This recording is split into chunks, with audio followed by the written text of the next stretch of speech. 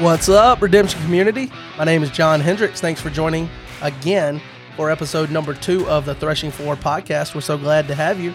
Today, we're going to be going over a couple of rule changes that are hitting the game, one that's actually already in effect, and then one that is going in effect on November 1st. And we'll be discussing that with Brad and Derek from episode 1, but also welcoming in a new guest making his debut on the podcast, the host of Redemption with Jaden. We'll be having Jaden Alstad, and we'll also be going over 4 new cards that were revealed that are in Gospel of Christ, and they were revealed in their entirety, the way that they went to print, so we'll be giving our initial thoughts on those. We'll also be allowing Derek to speak and provide details about pre-orders that are now available for the new set for Phase 1, available at yourturngames.biz. So we've got a loaded show for you. We're so glad that you're joining us, and we'll get right into it. Thank you for being here.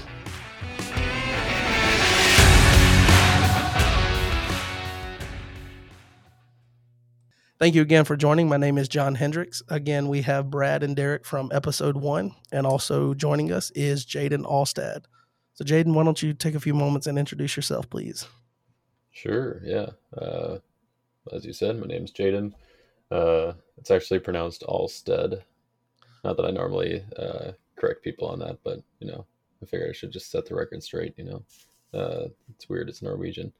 But I don't get to do that very often. Anyways, my name is Jaden. I've been playing Redemption for pretty much since I could read. My brothers got me into it, and I was grew up a lot playing with my neighbor, and we had a lot of our like Twin Cities tournaments back in the day that were pretty big and a lot of fun. And over the years, things have kind of fluctuated a little bit, and but recently I think things are kind of starting to kick back up again with having more interest. And one of the ways that I personally wanted to get involved with that with Redemption was I started a YouTube channel, so I've got Redemption with Jaden, shameless plug, that I've been going at for about a year and a half now, and that's been a lot of fun. So I'm glad to be part of this new content that John's heading up here.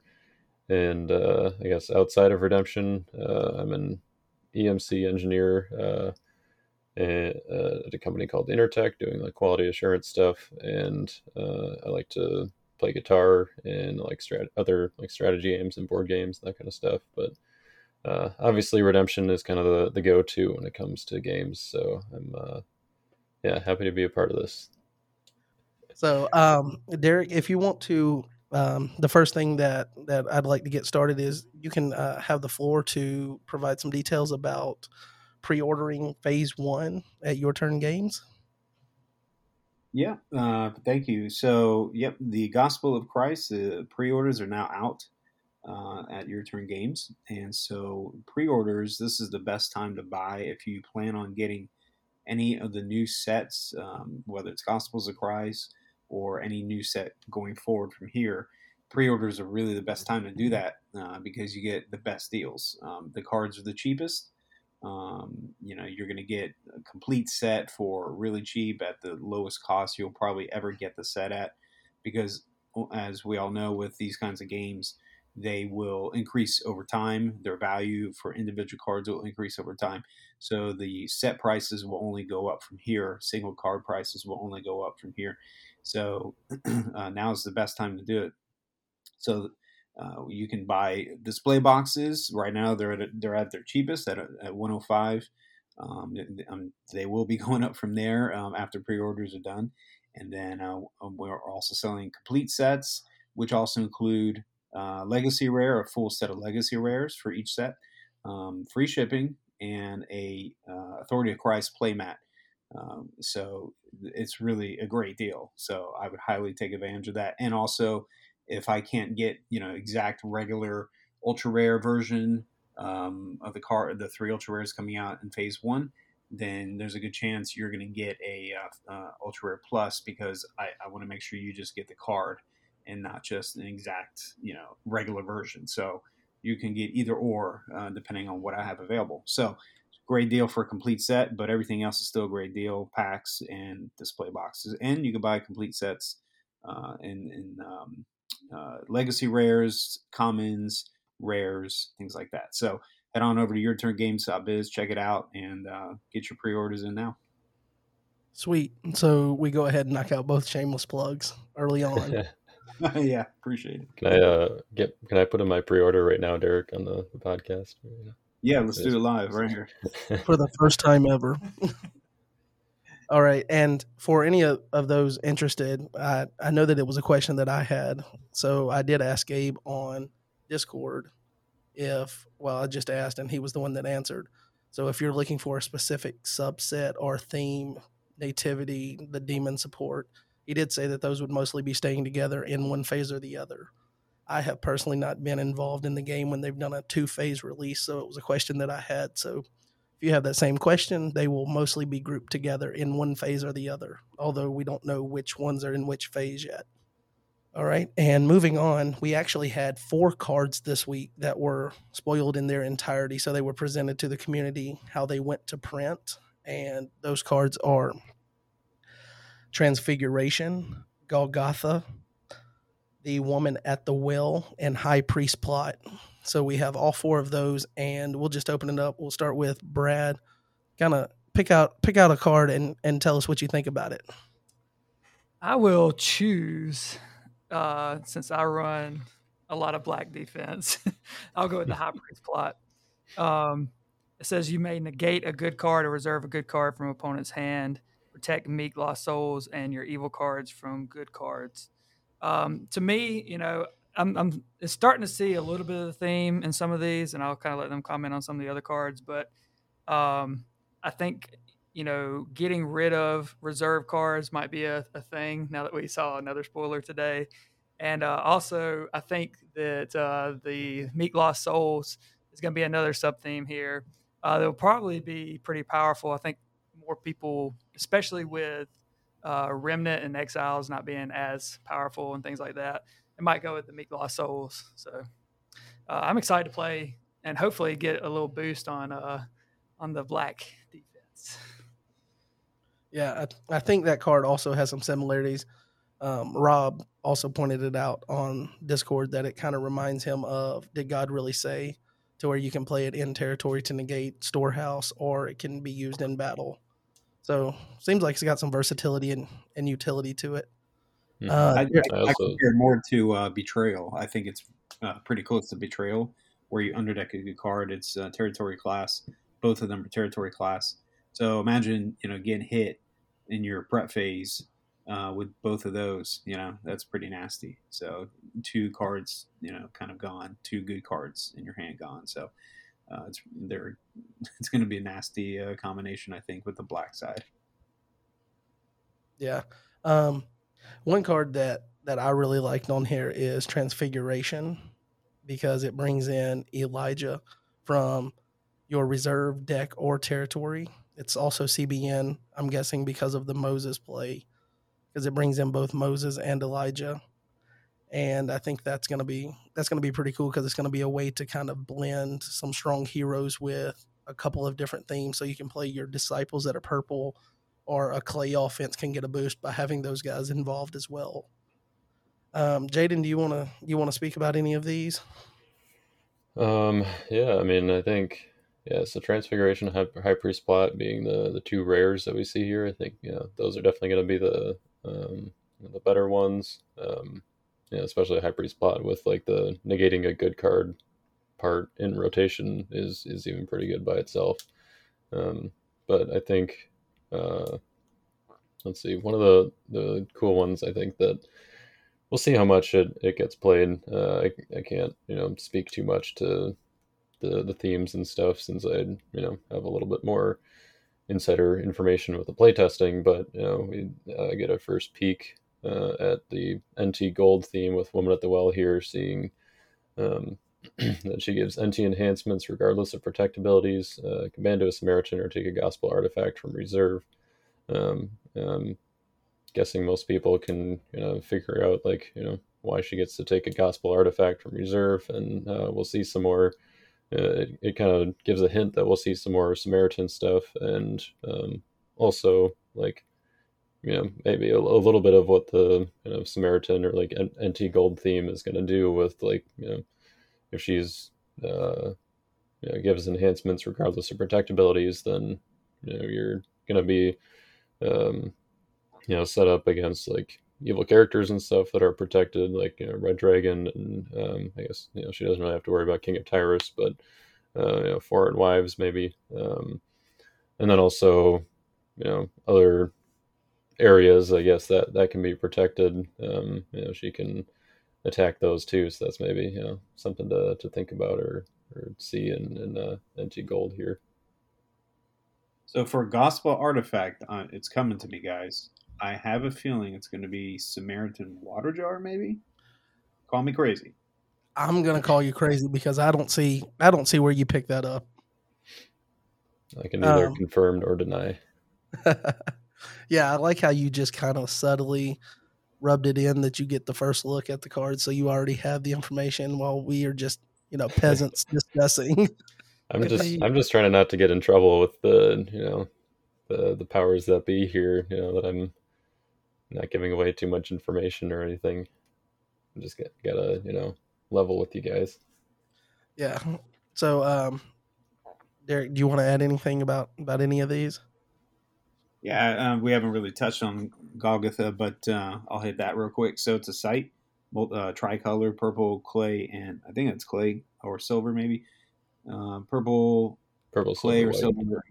It's silver. Okay. It says it has the identifier holds the cross, so there's a nice little sneak peek. I think we all kind of know it's probably going to be some kind of artifact, powerful artifact. But anyway, if put in play, you may take a gospel character, except a hero, from deck or reserve. The first skull icon card used by your NT character each battle cannot be prevented. So I love this card. I like things like this where you can just tutor, any kind of character right away. And one thing I noticed that some of the current card pool is lacking is tutoring of evil characters. We have a lot of tutoring of heroes. There's Covenant of Abraham. You can go on, but I just don't see too many tutoring of evil characters. So I think this is going to be good because it's very broad. It targets any New Testament character. We know if it's not a hero, it's going to be an evil character pretty much. So, so I think that's good. It can tutor any one of them. So that's going to be a great tutor for those. And then the fact that CBP for each skull icon card, that's great for any fight by the numbers characters we may potentially see, or it could be great for something like classic version with Sapphira. All your crimson enhancements used on her or CBP. At least the first one is. But so I think this is a great card. I love it, and that part of the ability can't be negated anyway because it's a modifier. So I'm excited about this one. Yep. And for those of you keeping up at home, the cross is the card that, unless things have drastically changed, provides a potential alternate win condition. You can confirm that, right, Jade? Yeah, I'm pretty sure that was spoiled already. Yeah, I just don't. I mean, I guess we're not privy to the information of if anything changed about that. And I assume it hasn't, since Gabe hasn't said anything since that article came out on Land of Redemption. Not that I remember that anything's changed. So, yeah. All right. So we'll segue into the first main topic that we have. We're planning to discuss both recent rule changes, one that's already in effect and then one that's going into effect on November 1st. The first rule change being that Lost Souls no longer determine who goes first. So it will be a random selection method. So you'll draw your 8. You will then roll a dice, flip a coin, and each player can look at the initial 8, and the player that is choosing at that point chooses who goes first. And then that will apply to whoever goes first that they choose will do their stars first, their Lost Souls first, and then we'll have the lead turn. So they will go first. So at this point, we have I've done a little bit of testing and played in a tournament that was online, not this past month, but the month before. So if my calendar is right, I think that's September. So September online tournament, and it really didn't seem like it affected the game too much. How have you guys interacted with this rule since it's changed? And we'll start with whoever wants to go first. So I played. So the person I play the most in Redemption is my son, Braden. He's almost 13, and so we try to play once or twice a week, and so that's been my experience thus far. We'll all these different little rules that have come out or potential rules, we try to implement in our games just to kind of see how it plays out. But so we have obviously done the first, the rolling, the random choice. And so I personally, like you said, John, I haven't really seen too much of anything that really that negatively impacts the game. I think it kind of simplifies it, honestly. I mean, you roll it, you're done. You already kind of know what's going to happen here. Stars go off, souls, and then the first turn, things like that. So so far, I haven't seen anything negative. I think it streamlines the game, and I prefer it, honestly, to how it used to be. I'll say that too. I've only played a few games with it, but to me, it's kind of like a relief in a way. Like I don't have to build my deck in such a way, and maybe throw out some cards or not play some cards I really want to, because I'm trying to like get the most souls out first so I can go first. Because there is a little bit of an advantage there, or at least there used to be. But yeah, I mean, I like the random method a lot better so far.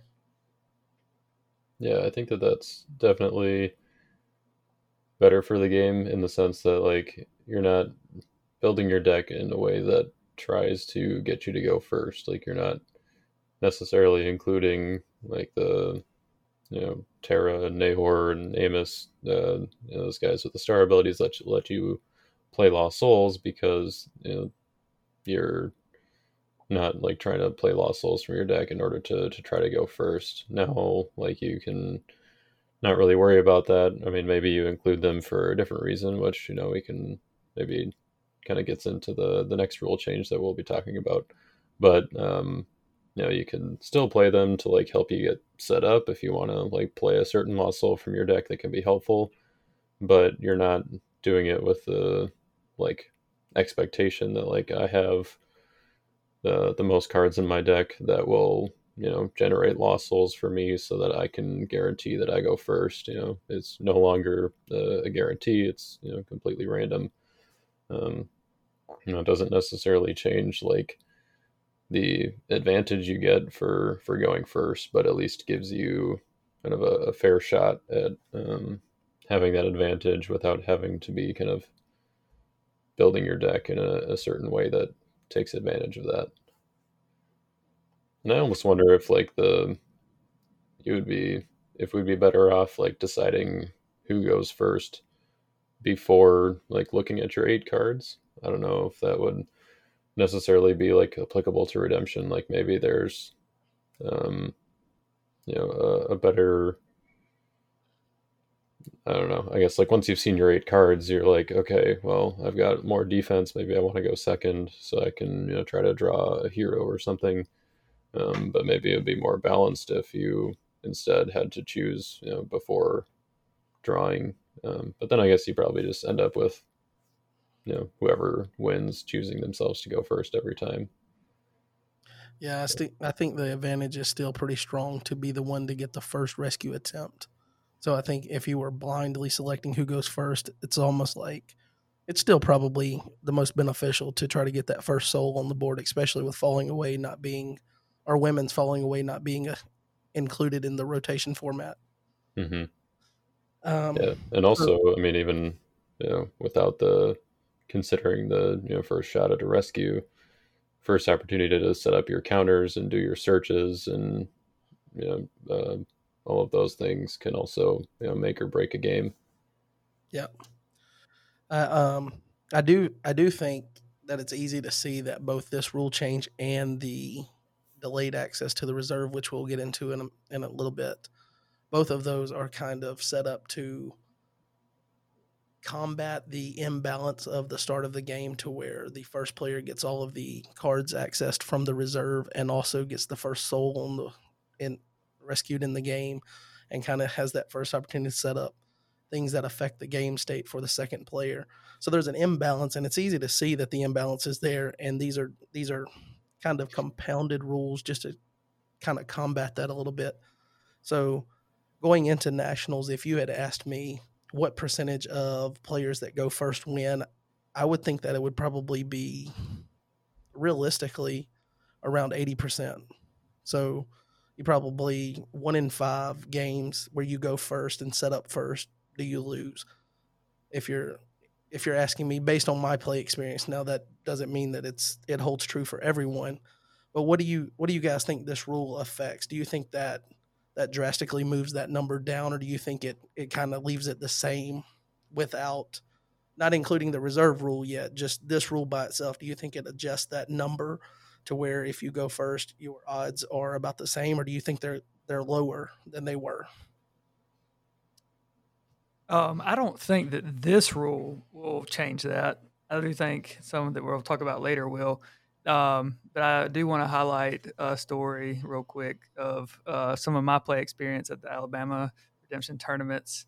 We would be sitting around the tables, and of course, John here, who's hosting this podcast, he likes to make his opinions and stuff known, and kind of be the life of the party in a way when it comes to tournaments. So I can just remember getting done with the game and him saying, "Who went first in that game? You won, didn't you? Yes. Who went first in this game? You won, didn't you? See, I told y'all, whoever goes first wins." And it was pretty funny because it was pretty accurate. It was pretty accurate, which is kind of funny. Except for that, in my next game, I went first against Jay with my King Noah deck, and he put down Covenant with Death and completely wrecked me.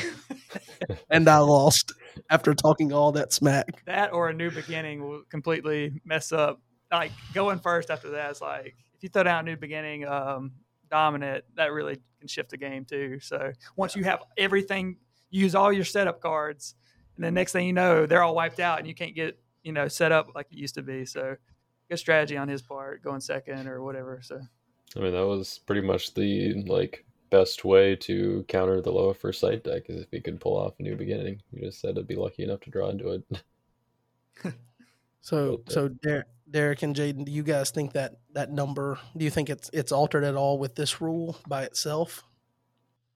Yeah, I guess I don't think, I kind of agree with Brad that I don't think that this number really changes from this rule. I guess maybe the only change that we would see is kind of like a side effect maybe of if I draw without the reserve rule, if I draw my Exiles, Remnant, and Prosperity, and you draw Distressed or something, I drew more Lost Souls, so I would get to go first, and I have my setup Lost Souls and you didn't draw those, where on the other hand, if I get my Exiles and my Remnant, those could or I guess with the random determination rule. So in that same situation, that could determine you to go first, or if you win the die roll with your Distressed. But if I still have my 3 setup souls, then that could shift the game in my favor a little bit. Because I happen to draw kind of that right away free value, I guess. So I think that could be a way that it shifts slightly, in that you can, the player who would have gone first because they drew kind of their more important Lost Souls, wouldn't necessarily get to go first, but might still win because of that. If that makes sense. It makes sense, and I'm just going to say ditto because I think you covered everything. All right, so with that, we'll just kind of go ahead and skip because we've already hinted at it several times. Just because these 2 rule changes, you can tell that the intended purpose go hand in hand. So it's kind of hard to talk about them separately, but I did want to just to see, because for a while this was just something that could be coming down the pipeline. We didn't know that it was going to happen, but then on the 15th, I believe it was. Yeah, it was on the 15th that Gabe went ahead and posted that this would be going into effect on November 1st. So initially, we only had the change to who goes first and how that was selected, but now we know that there is going to be delayed access to the reserve so that for the first round of the game, so each player taking one turn before either player can remove any cards from their reserve. And this was posted on the boards by Gabe again on the 15th. If you want to go back and look at the post, he did put a brief Q&A that you will still be able to look at the reserve by game rule, and that you can still look at your opponents with a special ability. So if you get one of the cards that lets you look at a hand or a reserve, you can look at their reserve. And then clarification that removing a card is if an ability targets a card that started the game in the reserve and moves it to another location, it's considered removing it from the reserve. So even if it's an exchange or something, anything that takes a card from the reserve that started the game there. And also the last one was, can I still use abilities to send a card to the reserve? So if you play a card that targets a card in your opponent's hand, you can add to the reserve, you just can't remove. So this is something that I believe there was pretty interested feedback on Discord and the boards of people discussing it and whether you liked it or disliked it. I think everybody kind of had a strong opinion at one point. Although I will say that as time has gone on, I've kind of waned a little bit to where I think you just kind of learn and adapt with it for the most part. But what do you guys think are your initial reactions to it? And we'll start with Brad. Sounds good. All right. Initial reactions to the reserve rules and stuff that we just found out about. I was a little 50-50 kind of initially. I feel like I was like, okay, if they're trying to make this rule, there's probably a good reason. Now, when they initially said it could be up to 3 turns, I was like, no way. I was like, what would be the point of even having a reserve? It's like the whole game. You got 3 turns. The game's going to be over. And I can't even use my Book of the Covenant, like I need this. Or Book of the Covenant. Yeah. Love that card. But I, with as fast as the game was coming out there, going back to the going first, if you were able to go first, get a good enough hand to access your reserve and different cards, you could set up like just about your whole board. I remember playing John with his flood or with his Genesis deck rather, and him getting out 20 plus cards on the first turn, setting up Babel, Sheol. There was 6 counters that I could consistently get turn 1. Golden Calf or Confusion of Mind, Enosh, and then like Distress would be out there, and you'd be like, okay, I haven't drawn a single card, and all this is on the board. So when it comes to slowing down just a tad, I'm okay with that. But in the couple of games that I've had with the waiting a turn, yes, it's a little frustrating, especially because even on defense, if I go, if I'm defending, again, I do Philistines. They pull a lot from reserve, or at least mine do. So that's kind of frustrating with that. But if it's equal both ways, so I'm okay with that. And I think it slows it down enough to where the first turn, it gives both players a little bit more of an equal shot. So I think that some players would almost rather go second, get the draw 3, and then be able to kind of get a better setup than maybe initially. So there's a few thoughts on it. All right, Derek, you wanna add your initial thoughts on it? Yeah. So I wasn't. If anybody read any of my posts on the forum and Discord, I think you can kind of tell I wasn't a fan of it, of this rule change. One of the main reasons is I think at this point, and this is my argument, I was making then and still do, but I think at this point, when you're this many sets into the reserve, having this many sets into since the reserve was developed, and so many cards have been made that really access the reserve, I feel like it's kind of a moot point at this time, and I played some games where, we did the 1 round reserve rule situation, and I get it's supposed to kind of govern the speed of the decks, but it doesn't. I don't feel like it's really doing that. I don't feel like it's fully doing what it's intended to do. I think the animal and beast has already been created, the way the reserve has been, and it's been created and just expanded upon and empowered with all these different cards that are out there. I have to question, if this was kind of a concern of some of the elders or playtesters early on, why did they make so many cards that can just constantly keep tapping in reserve? Why did they make Remnant? Why did they make Exiles? Why did they do that if they knew that was something that was, too fast or too quick to do? Why all of a sudden it's feeling like it's abused? Why make it in the first place? Why make it ultra rares and rares? So that's just my thought is like, was this never really considered early on in the past few sets? Was there no plan in place to govern the amount of reserve and to know it's going to be abused? Because the fact of the matter is, when you have competitor players in any game, they're always going to abuse and exploit any rule and any particular card ability or ability in a game. They're always going to take advantage of that. So you have to plan for that. You have to know that it's going to be, you have to already assume it's going to be abused. And so what can we do to mitigate this? And so I just feel like it probably should have been approached from that direction.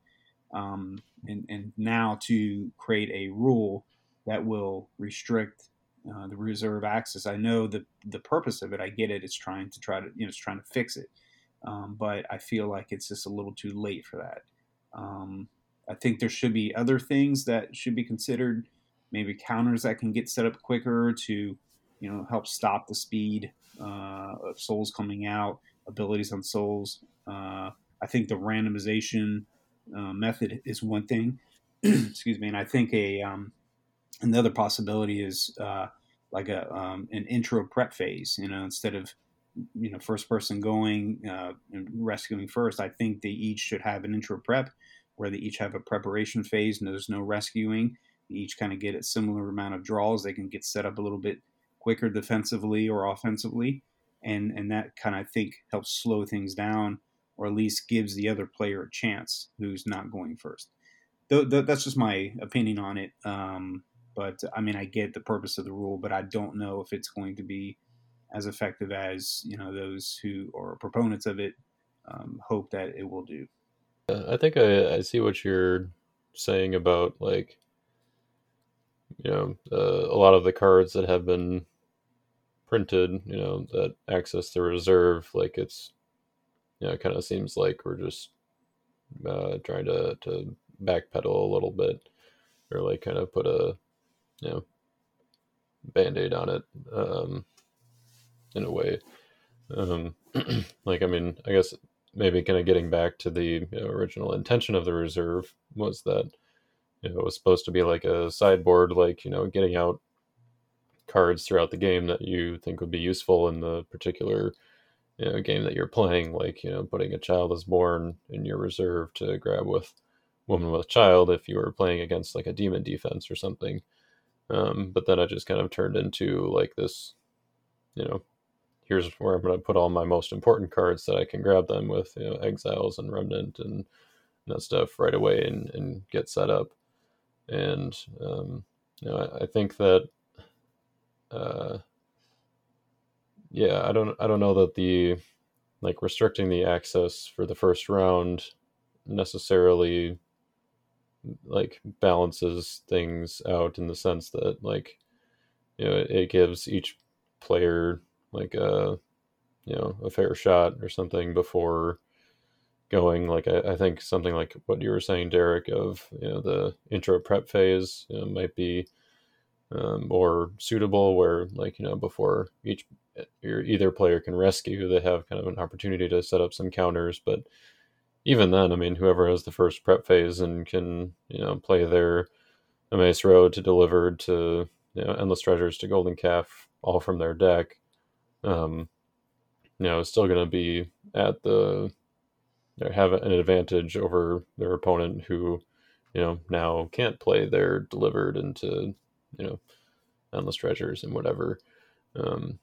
So even like the prep phase, getting the first prep phase is kind of a big factor that I don't know that changing the reserve access will necessarily change. Like, I don't know if the change to the rule was necessarily to like balance things out as much. I think that it won't have a huge impact on like, or I don't think this rule will necessarily change like the whoever goes first is more likely to win, statistic. I mean, maybe it brings it down a little bit from, the 80% that John was proposing before. But I mean, I still think that going first has a big advantage in that people will just build their deck slightly differently to kind of get back, I think, into a little bit of what the intention of the reserve was, which was to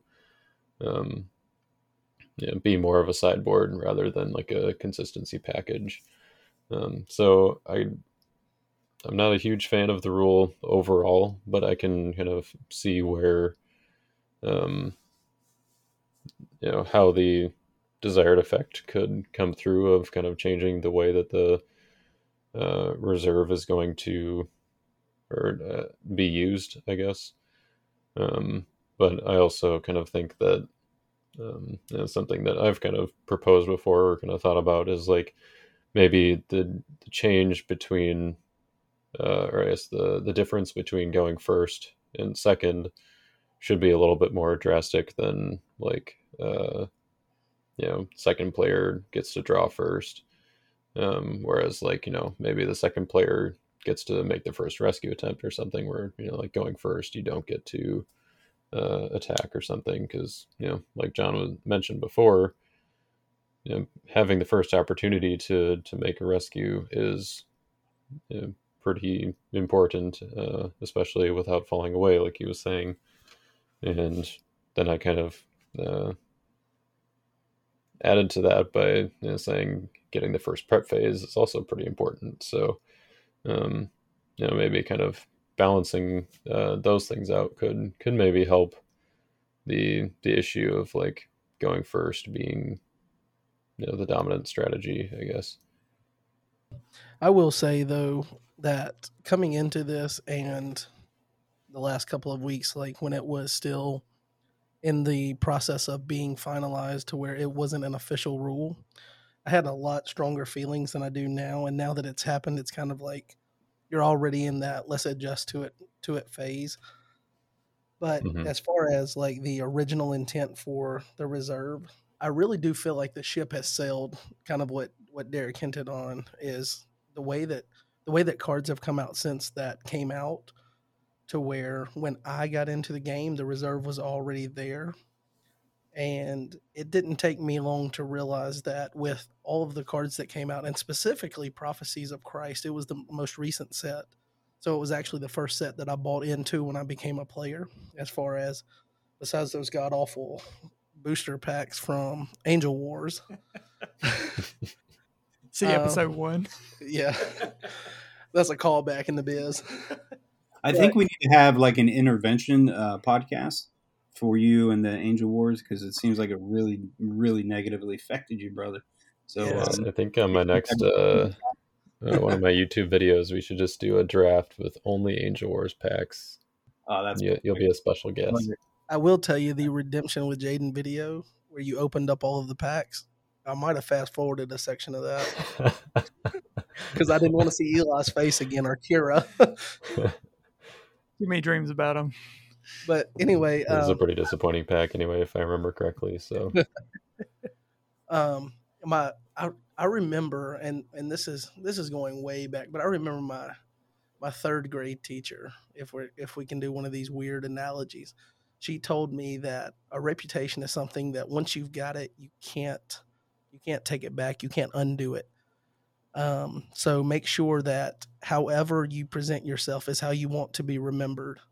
And I think the reserve, being that it's already gone through a change to where it's been used more of a second hand or a mini deck with power cards and consistency, that trying to revert it back to its original intent is kind of like trying to get the toothpaste back in the tube, as my grade school counselor used to use as an example. Once it's out, you can't do anything with it. Once you earn that reputation, you can't. I think it would be working against the grain to try to bring that back to where you try to create a way to make it exactly what it was before. I don't think we're ever going back that far. Do you guys think that's fair assessment as well? I think so. I mean, I think that now that the problem is kind of like more recognized or kind of more at the forefront. I mean, like, I think when cards like Exiles and Remnant, were printed, the elders or, the card creation team probably didn't anticipate at that point like how much of an impact that they would have. Um, and so now I think that now that we know that, like, cards are going to be, printed more conservatively, so to speak. Like, initially there was a Lost Soul in GOC, which I can say now because it's no longer an ability, but it lets you just like exchange a card in your hand with a card in your reserve. And I was like, wait a second, no, we want to like, this is what we like don't want to do, right? And so we, changed that to be a little bit more um, restrictive and not, or I mean, it has like a completely different ability now. And so I think that, going forward, we can kind of design cards more with that in mind. And then, at some point in the future, Exiles and Remnant, might rotate out, or, it'll be way long in the future. But, that's just kind of the long-term perspective, I think, is, where we can, keep learning and then just kind of print new cards that, don't have the same kind of effects, and, eventually we kind of, the game evolves that way, I guess. Also, as far as the rules and how it kind of curbs everything back, as far as alleviating the advantage of the person going first, I feel like personally, and again, I know that, and Gabe kind of mentioned this in a post recently about set rotation, that the elders, the people that make the cards, they're not perfect. They make mistakes, and you just kind of, I guess it just slapped me in the face with perspective to say these guys are all volunteers, so nobody's perfect, and nobody's making a wealthy income to do this. They're doing it out of love for the game, and I acknowledge that, but at the same time, I feel like this rule and the way that it's done doesn't really fix the main problem. And as I hinted before, that I think the problem that everyone acknowledges is that there's an imbalance at the beginning of the game that greatly benefits the first player. So whoever gets to go first, set up their disruption counters first, gets that first soul rescue. Plus, with falling away not being there to reset the game at that point or whatever, it seems like this rule target something that isn't necessarily the problem. I don't think reserve access was the problem in and of itself. I think it was the fact that if you did get all of those cards in your pre-game phase in the opening 8, you also then still got to go first, and then you turned those cards into a massive advantage at that point. But if you have those cards and you don't get to rescue on your first turn or something like that, I think that better targets the problem. And it seems like this rule, the way that it is it kicks the can down the road, because whoever accesses the reserve first still, even though you don't do it the first turn, the opponent can't do it either. So you go first, you get the first soul in a slower first turn, because it is going to be slower without that setup ability.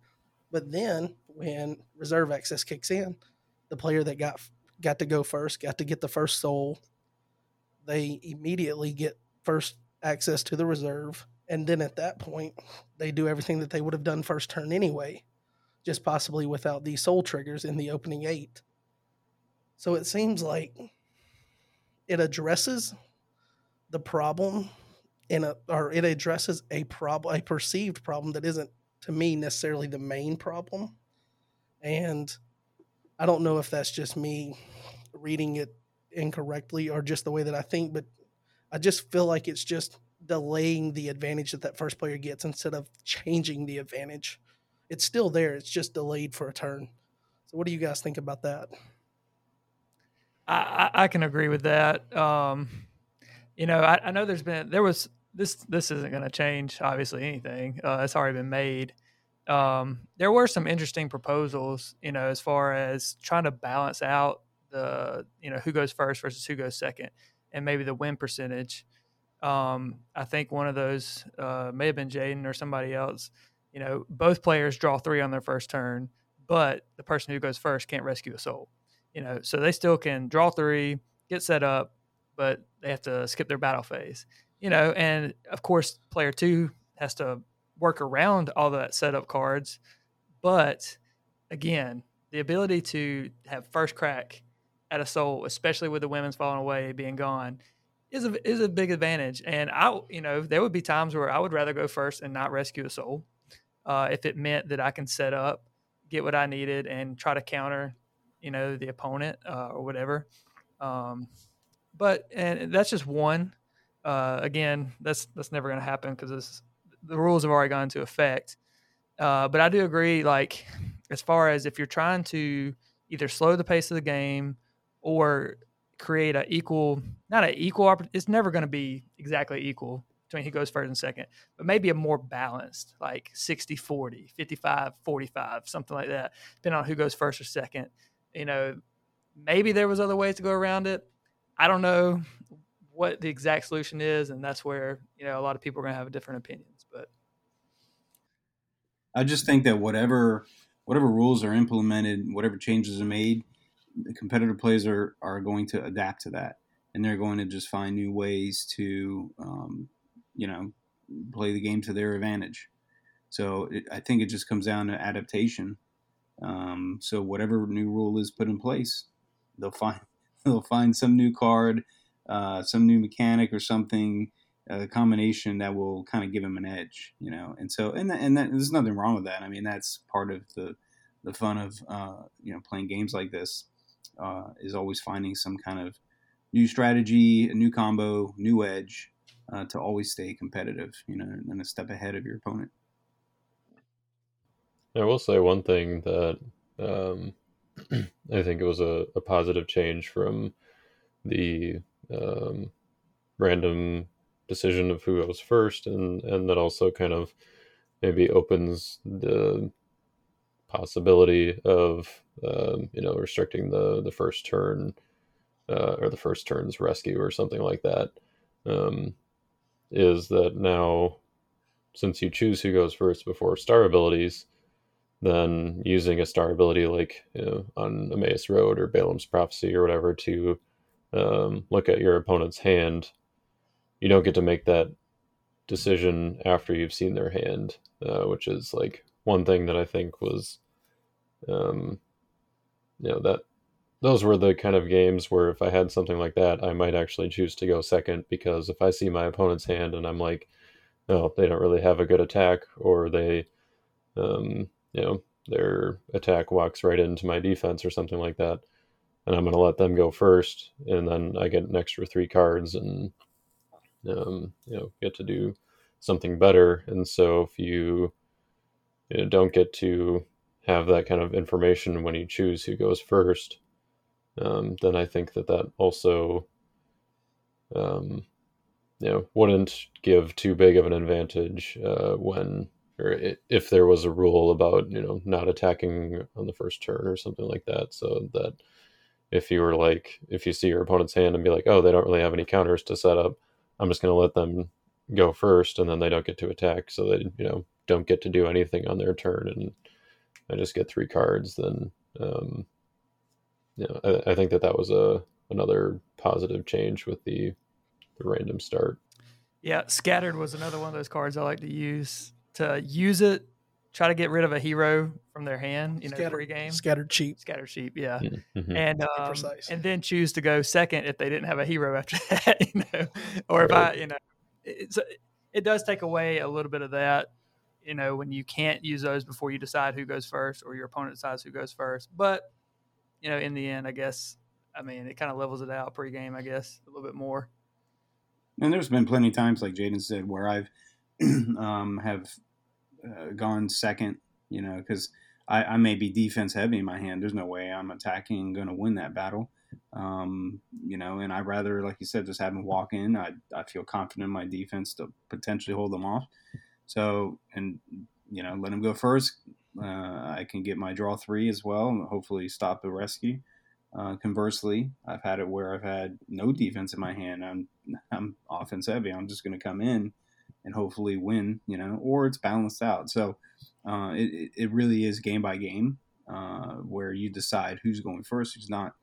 It just is literally every game is different scenario, and you just have to make the best choice at the time with what knowledge you have and what cards you got. Okay, so getting back, just one point that I want to point out before we wrap this up is that on the official post where Gabe mentions this rule change, it says constructed formats have been dominated by hyper-aggressive decks recently. I think we all agree there. Delaying access to the reserve is one of many steps we're taking to adjust that trend. It says we've discussed dozens of ideas to address the hyper-aggressive nature of constructed decks. There is not a one-size-fits-all fix. Combined with rotation and the randomization of the first player, months of testing has shown us that this is a healthy next step that is less disruptive than many of our other options. Additional steps may be necessary as well. We will continue to evaluate the health of those formats. So when he mentions it's less disruptive than other options, one of the other options that has been brought up, and probably the biggest proponent for it, is the guy that won Type 1 this year, Josh, who is Kevin the Dude on Boards and Discord. But he mentions a few cards, and he talks about the fact that there's cards that unhealthily or in an unhealthy way access the reserve. And he mentions Remnant, Endless Treasures, Exiles, even the Southeast defense of the King Resin package. And he kind of pushes that there's a way to alleviate some of the disadvantage or the imbalance at the beginning of the game by eliminating some of the cards that create that versus doing some type of restricting the reserve access. And the fact that Gabe mentioned that there's other disruptive ways, and this reserve rule is a less disruptive way that they want to try out first. Do you guys think that the next step, if there's something else to be done, another level that they have to do, do you think we could ever see Redemption have a bigger ban list or ban newer cards? Because it seems like they've only, with Morning Weep, obviously that card was proven to be broken and they replaced it. But every other card that they banned kind of had its whole life cycle and then they got rid of it.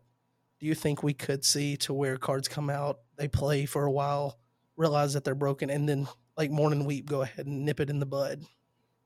I do think that's a possibility. I mean, I think that the card creators have definitely learned from cards like a Morning Weep.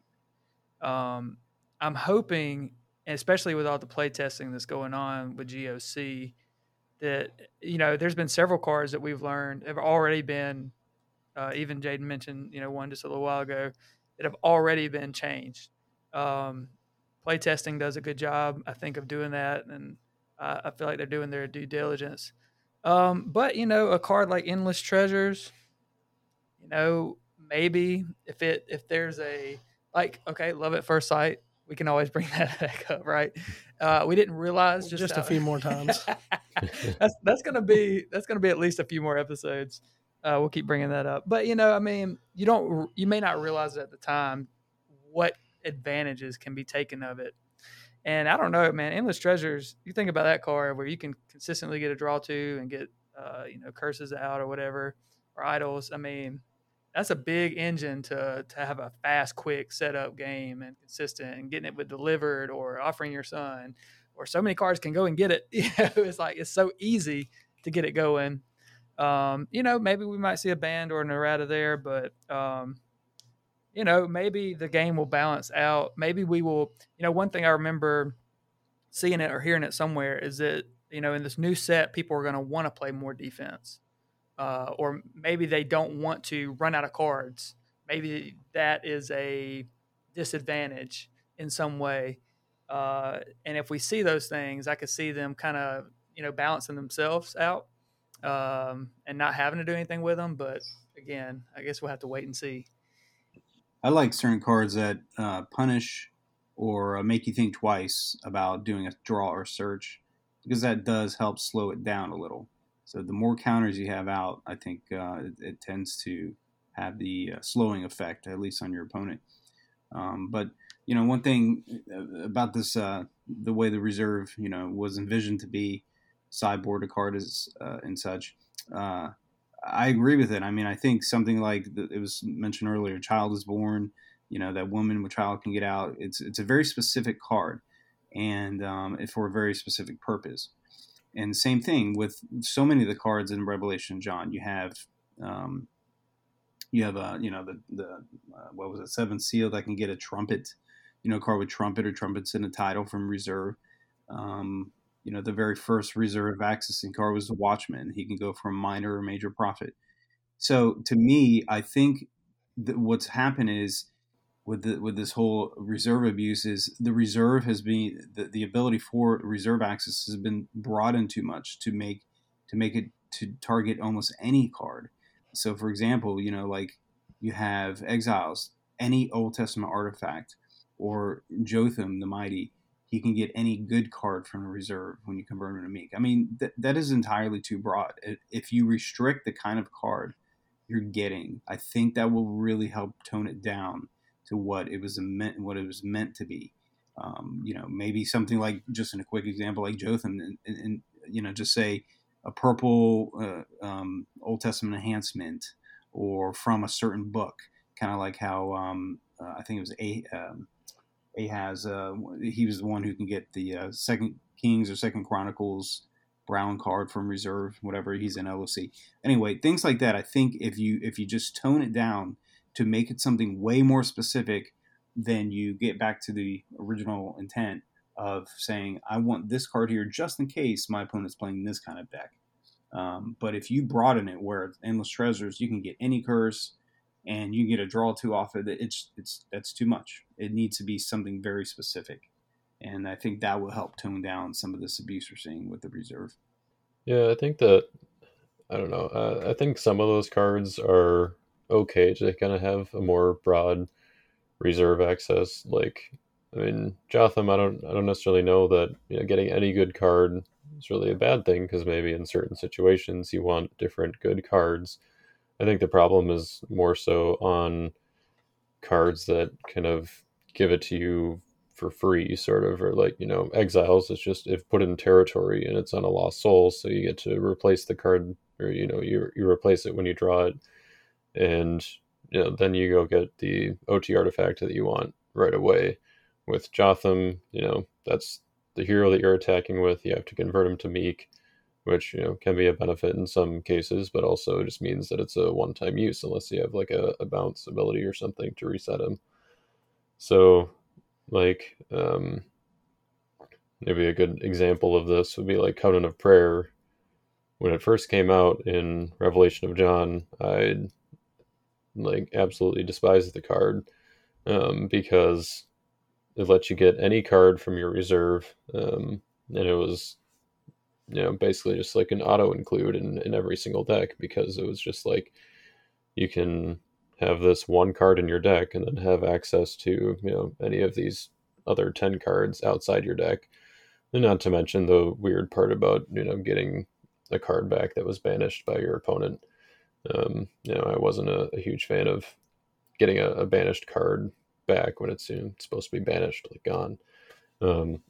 But over time, once reserve access was brought into more themes, and there were more cards that access the reserve, then Covenant of Prayer became a more seldomly used card, I guess, where it's not as good because now it takes up an artifact slot, and it doesn't give you kind of like quite the free value that some other reserve access cards would give you. And so I think that that's kind of like where the problems are like, the cards like Exiles and Remnant that give you kind of that, more open-ended access for free. And then also cards like Endless Treasures that give you that access with, an added benefit, because, there's, a slew of good idols and curses right now. And the fact that you get to do that and then also draw two, just kind of, there are certain cards that just give you a bigger advantage. I think even without the reserve Endless Treasures, it would still be a good card, or it would be used in a lot of decks because you would just be going, only to your deck. But that's fine because, a lot of the targets that you'd be getting are, cards that you would use in your deck anyway, like Golden Calf or, Wasting Disease or something like that. Do you think that we could ever see Endless Treasures become banned just because it does fit into every deck? And limiting the reserve access really doesn't hurt it. It just means that you have to put one or maybe two of those cards that you could target into your deck. I could see it being banned. I think for a similar reason that Samuel was banned, and almost kind of does the same thing, gets you a card and draws two cards. But Samuel just showed up in lots of the top decks, I guess, pretty much because the only like top decks at the time were Throne, pretty much. But I think Endless Treasures kind of maybe not having quite the same effect, but having a strong effect of speed and setting up. I could certainly see an argument for Endless Treasures being banned. I guess maybe the argument against it that I could also see is that idols and curses are generally cards that are countering your opponent's speed. Like Golden Calf is restricting them from playing enhancements unless the character is in battle, so it's stopping the territory class stuff, and stops a lot of those speed elements that your opponent is using, or like Wasting Disease punishes their searching, or all the curses to negate their neutrals. Like they're not like I doubt that they're going to print too many like idols and curses that give you like a greater advantage. Like maybe Broken Covenant is kind of the only example that I can think of right now where it's like you can activate that and possibly get a draw 3, but it's based on the number of your opponent's good brigades and stuff. So not a whole lot of like extra value, but it's more of a counter card. I believe that card was in the deck that got second place, wasn't it, Derek? Yeah, I had that. It was one of the late includes in my in the Nats deck, and I can tell you there was a few times I don't think I ever used it in Nats. It just never came out, or if it did, it got negated or something. But in other games leading up to Nats, I could tell you it was nasty when I would use Endless Treasures to go to that. I just got to draw 5 right there. And then I come in with like Ishmaya and get another draw 3 that turn. I mean, it was so stupid, the number of cards I was drawing. But Ishmaya may be the most broken of cards.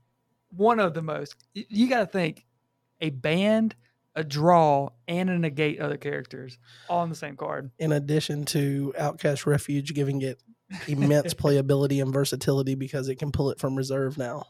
Yeah. Like before rotation. Yeah. And that's a draw 2 right there, because as soon as you have David Bantam, that's a draw 2. But anyway, so the Endless Treasures thing, I think is I don't know. I think we need to let it play out a little bit, especially with the reserve rule the way it is. But it's it's a great card, but is it too much is the question. Kind of like Jaden said, is it like a new Samuel in a sense? And I think that's We need probably just a little bit more. Let's see how it does with GOC, I would say. And if it's, still being really abused and auto included in every deck, then, so be it. Then you say that, but we could also make the argument for 3 woes. That's literally in every deck. And then look how versatile that is and how powerful that is. I will say about 3 woes, since I came into the game, this is a true story. That card has really irritated me to no end because it's 3 woes. There was 1 woe, behold, there was another, and then there was a third. Okay, why does that not just last 3 rounds? Like, why do you not use that 3 turns and it's done? Why does it stay the entire game? So if you get that in your opening hand, you're already that far ahead of your opponent because you have a reusable negate from the very beginning of the game. I really do think that should be capped and limited to 3 turns because that makes sense. It's in the name of the card. It's in the Bible verse that it's referenced. And then it's like, oh, for eternity. I agree. I think that's a good idea. I'm going to tell you the card that annoys me more than that is Chronicles of the Kings. That thing. Yeah, because Jaden started showing everybody that you can use it in battle. Yeah, you play 3 of your battle winners and you can negate it and let me just slap this down to the end and get rid of them. So now not only do I not have the numbers to try to push past and with the rescue, now everything's negated and prevented from it's so sick. Oh, and then I take out all the weapons that are equipped to somebody and then all your idols and it's like a gigantic nuclear bomb, and I think that thing is overpowered. So see, that's why you got to start playing like Light in the Darkness, and you can underdeck the card after you use it. Yeah, unless somebody has initiative and then interrupts it, But no, I'm with you. Especially in rotation, Chronicles it's really good. I mean, it was before, but in rotation, it just got to be so much better with so many or like fewer cannot be negated enhancements and stuff. And that's not me blaming you for showing. It's just that's where I first saw it was on one of your videos. And that's where I think a lot of people picked up, oh, yeah, it does actually work through the face. So let me do this. Yeah, I think that was a surprise to a lot of people, even some of the card creators, because they were like, oh, yeah, the way we worded this actually is not the way that we necessarily planned for it to work. They weren't planning for that versatility. Yeah, at least not from what I know. I don't think they were anticipating that. Like I did a little bit of playtesting with LOC as well, and I don't think we ever played it that way in playtesting. See, I think something in for Chronicles, it should have been an or instead of and. You hit one of these 3 targets, and that's it. So if you want to get rid of somebody's annoying idols, or fine, that's what your target is, or your curse, or evil enhancements. But to do all 3 is just to me too much. Mm-hmm. At least it gets rid of your own, and that's one reason why I haven't played it, because I rely heavily on temple artifacts, mostly, and even with Glory of the Lord, it doesn't stop you from your Chronicles wiping them out. So it for me in my style, it doesn't help me because I would want to play it on defense. That's probably why you didn't win anything at Nats, Brad. Jaden, I need you to look at one of my decks. I need some help. So as we get ready to wrap up this conversation, and I think we had a couple of good points, but I think the biggest thing is just kind of the fact that this combined with the randomization, and we're hoping, and I know that the elders and the leadership group are hoping that combined, those take that percentage for the player that goes first. So I won't be at Alabama States or Southeast Regionals this year asking, did you go first? I already know who won. Did you go first? I already know who won. Hopefully that goes down a little bit. And I think the perfect balance, like Brad said, you're not going to get rid of it entirely, but it would be nice to kind of find a way to get it to hover around that 60-40 bench, make that a benchmark. And that way it really does. I think we all want the game to play out to where a player's skill and how well you pilot your deck is the main determining factor, not based on, did you go first? Okay, well, you're already at such a disadvantage that it doesn't really matter how good of a player you are. it's hard to come back from that. Yeah, I've but- made some pretty boneheaded mistakes and should have won a lot of games. I'm one of those players that did not pilot my deck quite right, even going first. So, but it's kind of one of those things where it sounds like as we talk, we understand that leadership's trying their best to curb a problem, and so this is kind of one of those things where part of it seems like it's just constant second guessing, but it's really just talking about the game and providing commentary as players, how we see it when we play. But I would like to end on a positive note, because as much as there is changing with the game, and I think a lot of it is positive change, I'd just like to go around, and I'll go ahead and start first. But just say something about the game that you like right now for the time. Like Jaden mentioned that the game, it seems like interest is building back up, and I don't know where it was in that cycle when we came in, but it seems like there's a lot of interest, especially with this new set and the fact that it's New Testament, and it's kind of opening up a part of the story or the background for the game. So the source material is the Bible, and everything about the Bible points toward our Savior, Jesus Christ. And the New Testament part has kind of been, especially for us coming in, there hasn't been the ability to play New Testament stuff to where you're competitive. So part of the main story and all of the name of the game is redemption, and our redemption is in Christ. And you didn't really get the opportunity to play those things. And I think the new set coming out and having some of those New Testament themes is something that I'm really looking forward to. And I'd just like to open it up and let each person say something that they're appreciative of the game for right now. So we can just go around and start with Brad on the spot. On the spot. You said you were going to say something first, but I did. I did. I brought up the fact that New Testament is becoming something that we have the main point of the Bible pushing us toward Jesus Christ and him coming to earth being our ultimate redemption, the name of the game. All right. Punchline. Okay. And now we have that as a playable thing, like seeing that card. And I don't know how it's going to work for New Testament Gold, but seeing Jesus, the woman at the well, that card, that artwork is fantastic.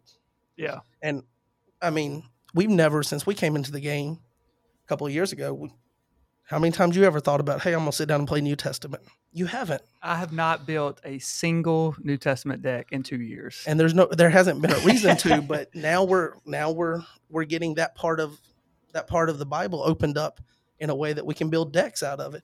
And that's something that I like about where the game is right now. Yeah, and I'm interested to see the interaction between if somebody plays an Old Testament deck versus a New Testament deck with this new set. But going to your original point of just things we're appreciative of, I grew up playing skill card games, like every one that came out. I'll mention the Devil's games here, like Pokemon, Yu-Gi-Oh, Star Wars, Digimon, whatever it was. I never got into Digimon. Yeah, dude, I'm telling you, like if it came out, I played it. Don't forget, don't forget, Brad, you got to say it, My Little Pony as well, okay? Say what? Say it. My Little Pony is one of the cards you played, I'm sure. Dude, probably so. He had the full set, I'm sure. But avid collector here. I love this game because as a 32-year-old, I can be competitive, not just like with shallow cards. It's kind of like, like playing like Go Fish with somebody or something, or blackjack, but like literally like taking themes and taking like strategies and being able to compete against somebody and not knowing what kind of deck they're going to have. And I really love rotation. Like there's certain cards that I will absolutely miss. And I hope that in the future they make legacy rares or, kind of make similar cards. You're not getting Bravery back. Stop. Please stop it. If you're listening, you will to this not podcast, get Bravery of David back. Whoever you are listening to this podcast, Elder Creator Team, please bring back Bravery of David. Actually, Gabe and the team, please make it legacy rare, but please do the one that didn't have the ability. Ultimate Meek troll move. Bravery of David. But since rotation, you're not going up against Throne every time for like the most competitive. Obviously, people play around with different decks, but it just seems like there's different strategies to different themes and different players. And I love one thing I've talked to my wife about, and one reason why I think she's okay with me getting into Redemption, bringing my wife into it, is because of the community that it brings. I've met a lot of people. Some I would consider friends now. Some of them can do without. Jay's not here, so I can mention his name. No, just kidding. I know I'm going off a long time on this, but I really am appreciative to the game. It really is. I know it's a lot of work that goes into it. And it's been really like a great hobby to pick up for me. So very appreciative toward it. Derek, you want to go next? Sure. So I have to echo what Brad says. For me, the primary thing about Redemption is I love the fact that this is a game that really strikes home to who I am, my faith and just generally my faith and my community of fellow brethren, in the faith. And so I really enjoy that. While I was playing Redemption, I was playing another CCG, and I would go meet up with that play group locally and all that. And we had good times, and there was really nice guys there and everything, but there was never really connection, it just wasn't, you can only go to a certain level with certain people because it was just, you only connected really in the game aspect, and that was really about it. But with Redemption, you really go deeper.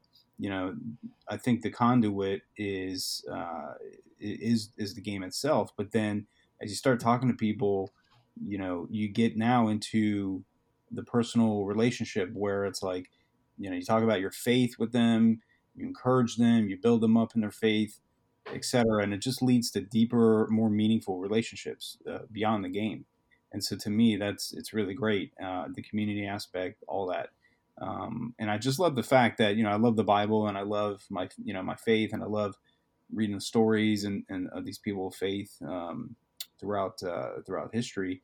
And it's really cool to kind of see it kind of come to life in a sense, where you're kind of playing certain cards or events and characters that personify, and picture those events. I think it's just really cool. And then also just, I like how generally the game is going. I like how abilities are kind of being simplified.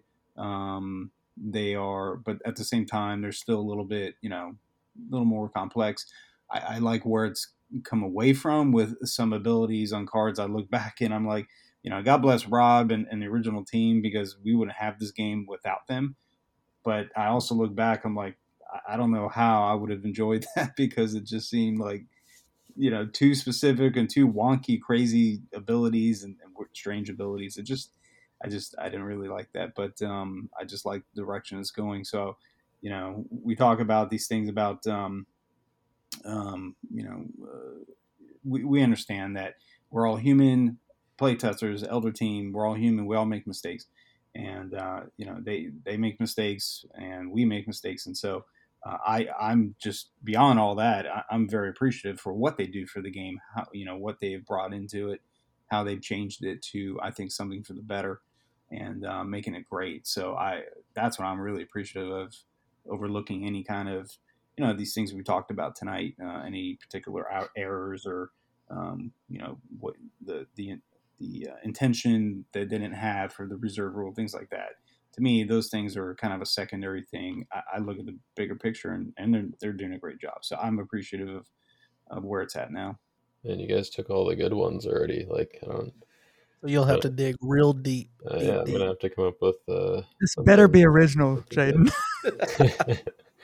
Well, the first thing I want to mention is that Brad wasn't at Nationals, so my dig earlier wasn't, a huge dig. It was a joke. Just got to clarify that for all the people who, were thinking that I was just saying that Brad was bad.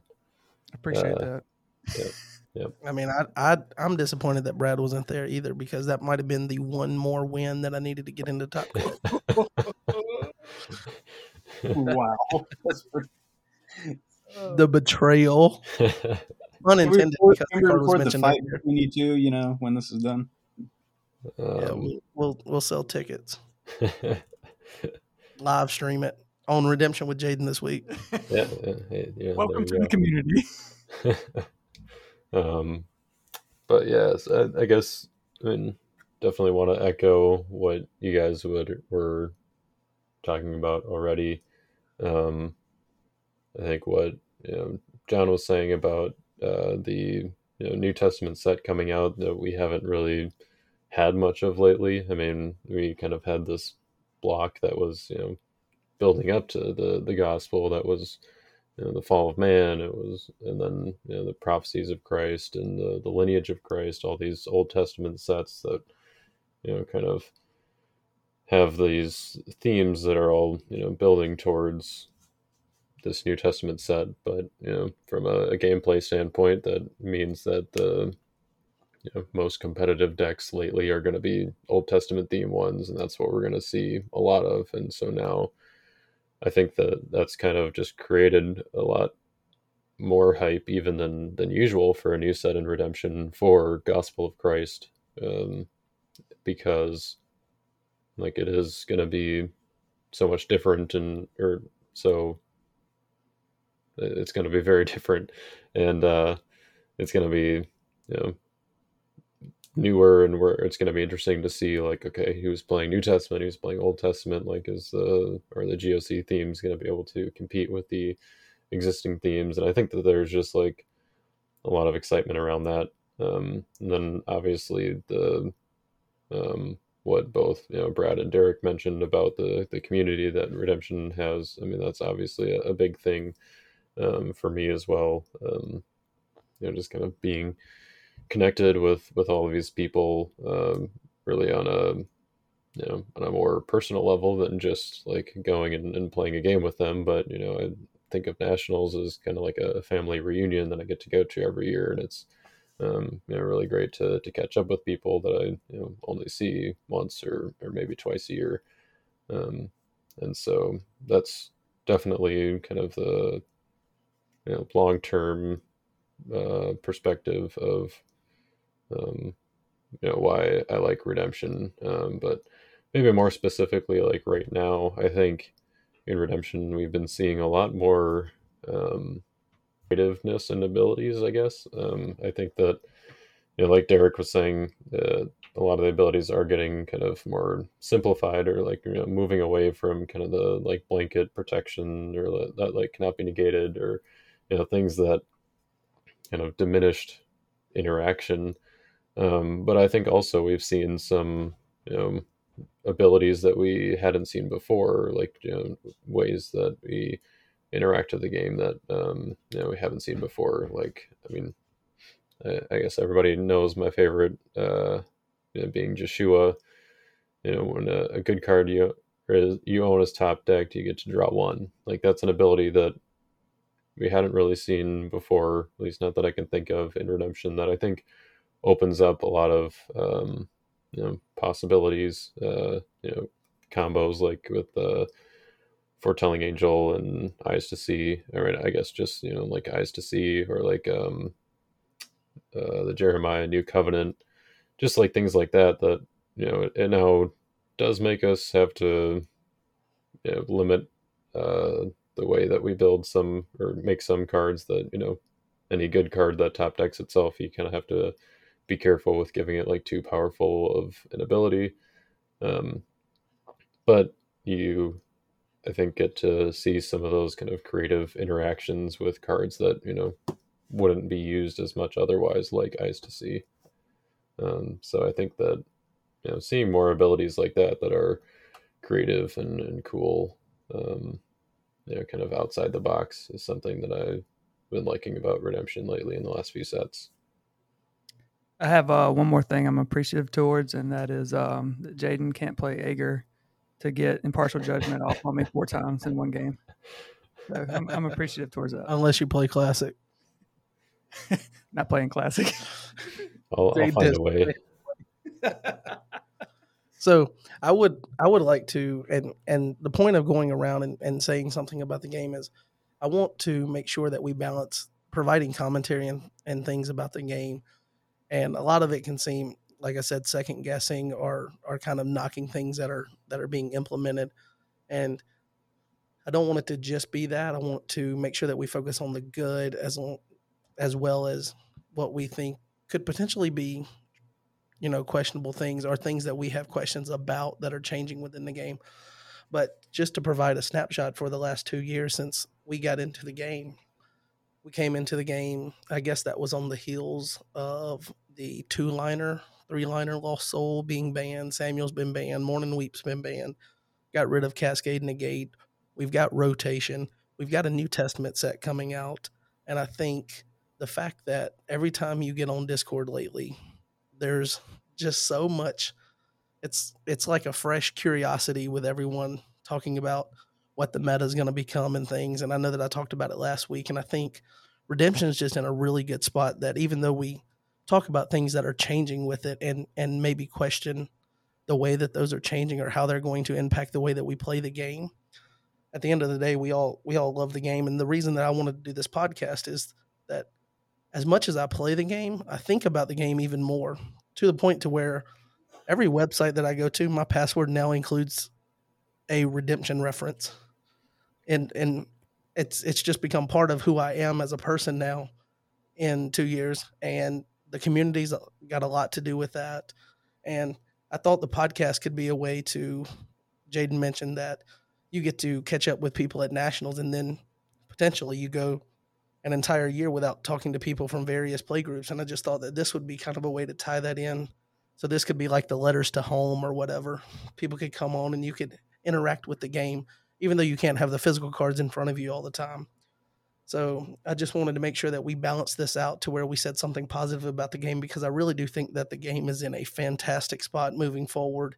And with the Royal Rangers joining in and people trying to start play groups in various spots around the country, I really do think that Redemption's in a fantastic spot. And I just wanted to make sure that we spotlight that as well when we offer commentary with the game that may almost come off potentially negative just because we're questioning things that are changing with the game.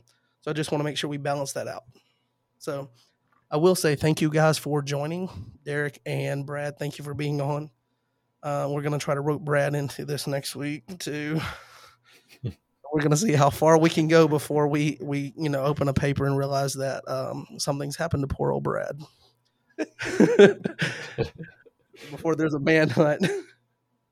My wife did it if you want the insurance money. So anyway, thank you guys for joining. Thanks, Jaden, for jumping in and helping us out. Absolutely. And we will look forward to, at some point, having all of you back on. And the next episode, we will probably try for next week, guys. I'm not 100% sure what it will be on. Again, I'm flying by the seat of my pants with this. I hope you all like the content. Hope you like the guests that we brought on. And thanks for joining. And we'll see you next time. Peace. Hey guys, this has been episode number 2 of The Threshing Floor. Thank you so much for joining us. Hope you made it through the entire discussion. And like we said before, we are not perfect. We're still working on getting better.